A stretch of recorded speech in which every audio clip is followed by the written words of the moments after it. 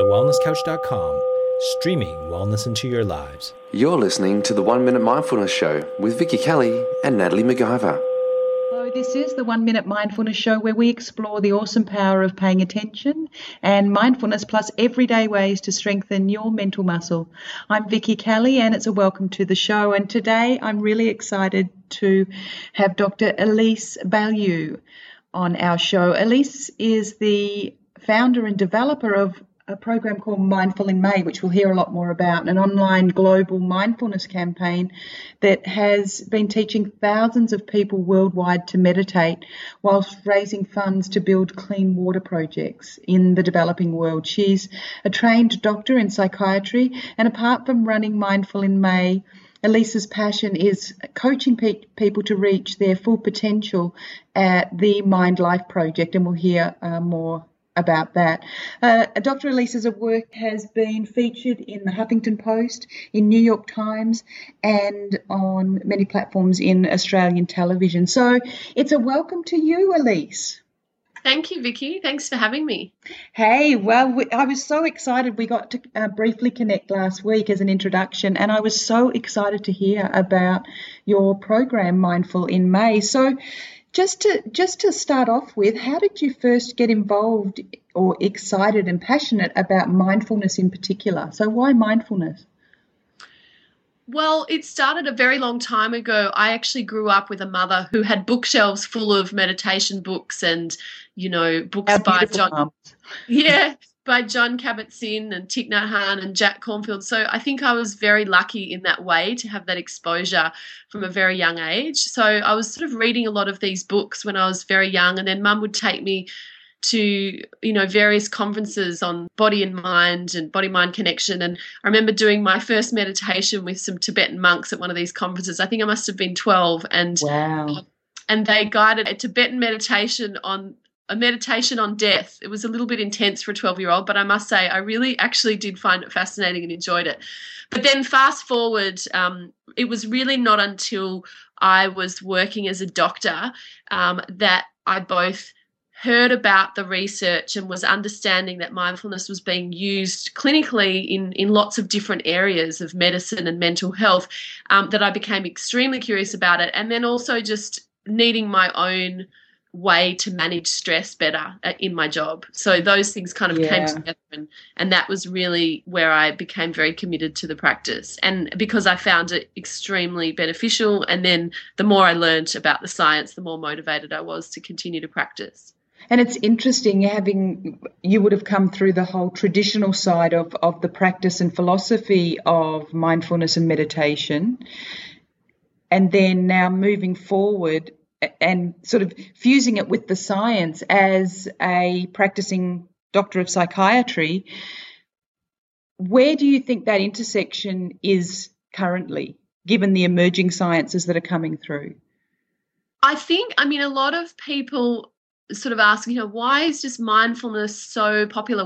What's going on with that it's everywhere at the moment? And I do believe that that's a result of just the huge amount of research that is available already and that is continuing to happen, which is just, I suppose, helping people in the Western world to really open their eyes and understand that I think what we're in now is really a revolution of the mind, in a way, like a new way of understanding through concepts like neuroplasticity, and i.e. the way that we use our brains and minds can shape our own brains and minds from a structural function perspective. I think that it's very optimistic, and people are getting excited about that because it gives us a sense of empowerment, much more empowerment around our own happiness and well-being. So and isn't it interesting, in the West we sort of rely on this the science behind things before they tend to take hold. In the East, they've been practicing these principles for thousands of years, and we seem to be just catching up in science. Yeah, it does appear that way. And science got the better of us, and technology in particular, and we were cut off for a little bit. So it's a welcome back again. So before this happens again, do tell us all about Mindful in May, particularly about the project Mindful in May. Mm.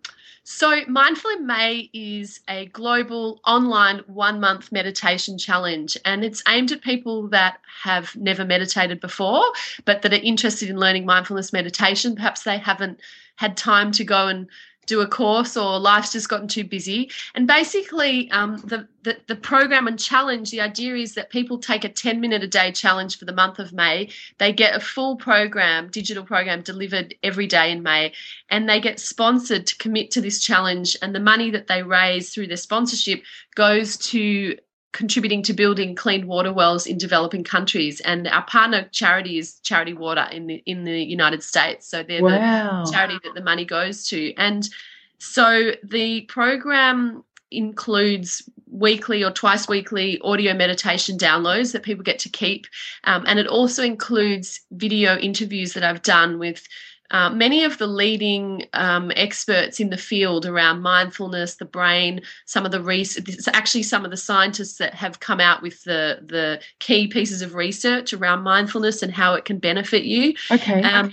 So, yeah, it's a very inclusive program, and the idea is that you create a clear mind for you and clean water for others by participating. Wow, that's amazing. Meditating, mindfulness for the greater good. Yeah, exactly. And how long's this program been going, Elise? So I started the campaign 4 years ago.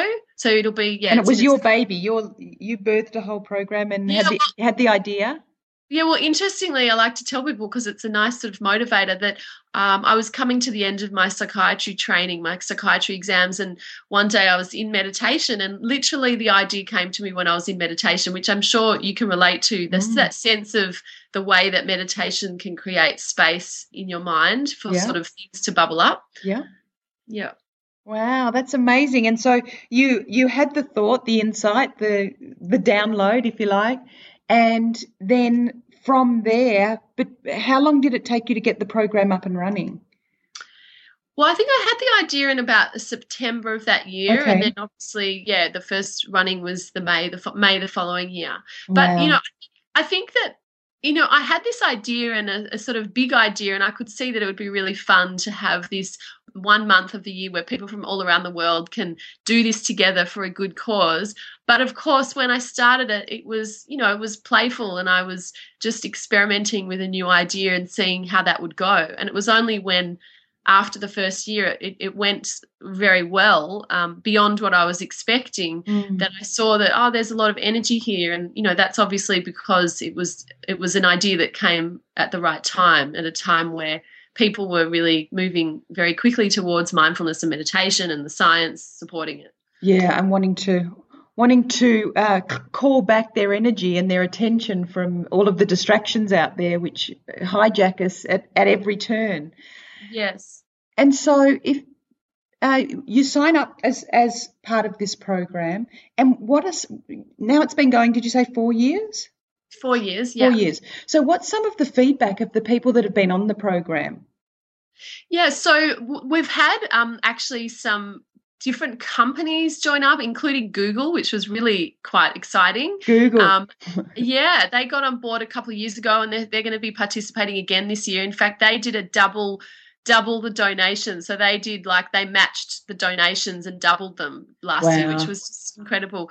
But we also have sort of more known ambassadors. So one of our ambassadors from Australia is Magda Zabansky, one of the comedians. Yeah. And she said that she's done different kinds of meditations, but she really loved Mindful in May because it was just 10 minutes a day. And she said that was completely manageable, and she was able to commit to it. And then it actually set her up into a complete habit. And she's been meditating every day since she did the challenge.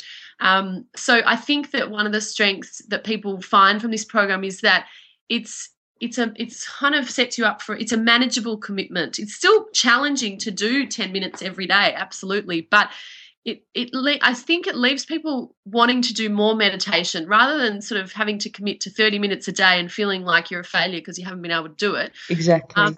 It builds people up. And I think, look, every year hundreds of emails come in, and that just is such a warming of the heart, to receive these emails, and also motivates me to keep running it because people just get a huge amount of benefit, and they're always surprised that it came from just 10 minutes a day. Yeah, and that's the thing that I mean, this show is called the 1 Minute Mindfulness Show, and so we're always looking for short forms of mindfulness practice that people can entangle into their everyday living practices. And so that, from my experience in working with lots of people over the past 15 years, particularly when it comes to contemplative practice or meditation practice, is it's another thing that they have to fit into their already busy, rushed out, stressed and overwhelmed lives. And to find time to meditate for lots of people seems almost impossible. So 10 minutes a day, being part of an online program and an online community, I think is a really fantastic way of being able to get more people engaged and enrolled in this amazing and really powerful tool that is mindfulness practice. So as a mindfulness practitioner and as a mindfulness, obviously you have a practice of your own. What's your favourite mindfulness practice, Elise? Look, I think for me, I just always come back to the breath practice. I don't know. It feels, there are so many different practices, but. And is there anything particularly about your breath? Is it focusing? Well, I love the way that, I really love the way that as you become more familiar with your own breath, it gives you so much information. And I remember, and this is probably relevant for people that maybe are newer to meditation or mindfulness, I remember when I started the meditation practice and particularly the breath, and I just didn't really get it. I used to just think like, how boring to focus on the breath. I just remember that feeling like, what, this is really boring. But as you practice more and more, it just gets more and more engaging and fascinating. And I just love the way that I can do my practice, and over sort of 20 minutes, I just feel a physiological shift that's very profound. I can feel my nervous system settling, and I can notice the difference between the pace and rate and quality of my breath in the beginning of a meditation and at the end. And yeah, it's just a wonderful feeling to know that you have a tool at your disposal that you can kind of be the boss of how aroused and kind of chaotic your system is, just bring that back down. So I really like it. So your breath. And the great thing about the breath is we have to carry it wherever we go. we take it for granted, and so to get into relationship with it, I think is a powerful tool. And so within your Mindful in May program, is it predominantly focused around any style of mindfulness practice? No, we go through the many different practices. So starting with the body awareness, and then moving to the breath, and then moving to the mind, and diving into sort of developing a more mindful relationship with thoughts, and then finishing off with kind of a loving kindness, compassion practice. Right. So you sort of include all the cornerstones and elements of mindfulness in. Okay, great. Yeah. You mentioned it earlier in the interview that it was for people beginning or wanting to enter into and open up that window of a meditation or mindfulness practice. I have spoken to a few people who are more experienced in their practice of mindfulness, who were part of your program, and varying from people who'd been practicing for 1 or 2 years right through to someone who'd been practicing for over 5 years, and they were part of your program and said that they were a little bit reluctant about, signing up, going, it's sort of a beginner's thing, but they said they got so much out of it, and it was about being part of a community, that meditation for the greater good. But the interviews that you have apparently, and I haven't been part of the program, although that will be my 1 minute practice will be signing up for Mindful in May. They said the interviews and the resources that you have available in your program were incredible, and they learnt so much. So I don't think it's just for the beginners from the people that I've spoken with. Well, that's really, it's great to hear that, and I have, people have fed that back to me, but I guess I like to really make sure that I'm delivering a huge amount of value to people. So I think that, if you are a beginner, firstly, I just want to make it clear to people that this is geared to people that have never meditated before, so you can just hop on board and learn everything you need to know. But I guess I say it because I always like to make sure I'm delivering a huge amount of value, and I think that people that are newer get just a massive amount of value, and people that are more experienced still get stuff out of it, but probably, you know, there's more reinforcement, so forth. But having said that, also I think the interviews, you know, I just feel really privileged, and I love running the program because I get to interview people that, you know, whose books have just profoundly changed the way I think about things. And so these are really just extraordinary people, and to have an opportunity to just like, you know, learn from them in sort of a 20-30 minute interview is really valuable and meaningful. So yeah. So enough. How do we sign up? When do we sign up? It starts obviously the 1st of May. Yeah, so basically the funny thing about this challenge is you have to actually register before May because doors close on April the 30th. Okay. The idea is we launched on the 23rd of March, and so you can register through the website mindfulinmay.org, and you can register as an individual, but what's really fun is to actually create a meditation fundraising team. So you can create a team at your workplace or with your family, and then each of your fundraising efforts come together as a group, and so you can really see what impact you can create together.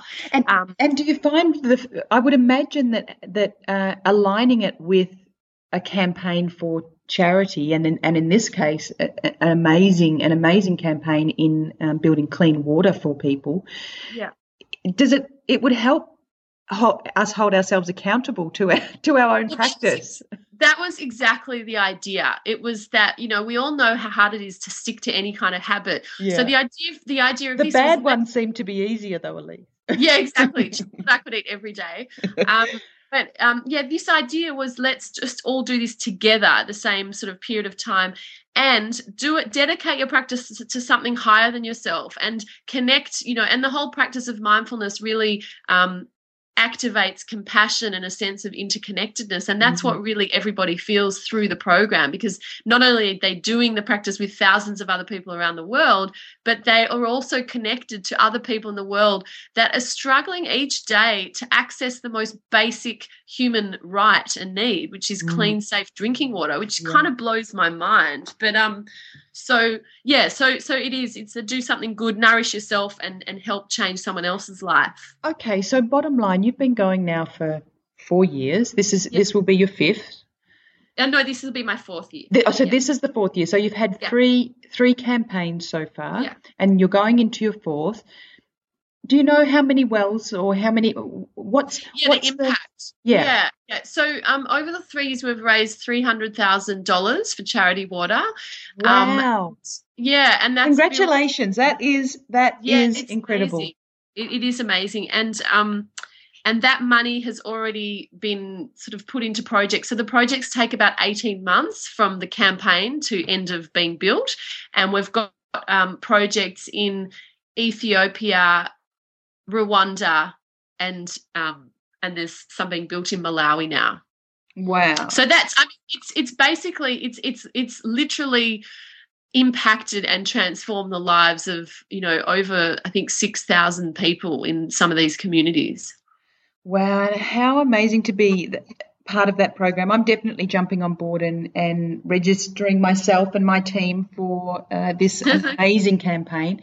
And so we can connect and get to know you through the Mindful in May program. And for those of us who are wanting to deepen our connection with you, Dr. Elise, you do have another project that you're working on. Can you quickly, just in a nutshell, give us a little bit about that, so that anybody that's wanting to expand or deepen their connection with you could do that? Sure, yeah. So I've launched a website project called the Mind Life Project, so mindlifeproject.com, and that's really a space where I can do my other passion, which is coaching people. So I'm really passionate about helping people become more empowered in their lives, find what really matters to them and execute that, and also just bringing my sort of practice in psychology and psychiatry, more psychology, just helping people to understand themselves so that they can live really aligned with what matters most to them. And I also do teach mindfulness in the corporate sector through that site as well. Okay, great. Okay, so there's first and foremost, if we're at the end of each show, we're always looking for something we can do in a minute or less that will enhance our practice of mindfulness. It will call our attention back and enable us to liberate it in a really powerful way moving forward. What would that be, Elise?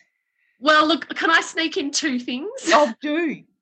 Okay, so the first one would be, I really like the mindful practice, which takes less than a minute. When you wake up in the morning, just connect with 5 breaths. Actually feel the breaths in your body as they move in and out.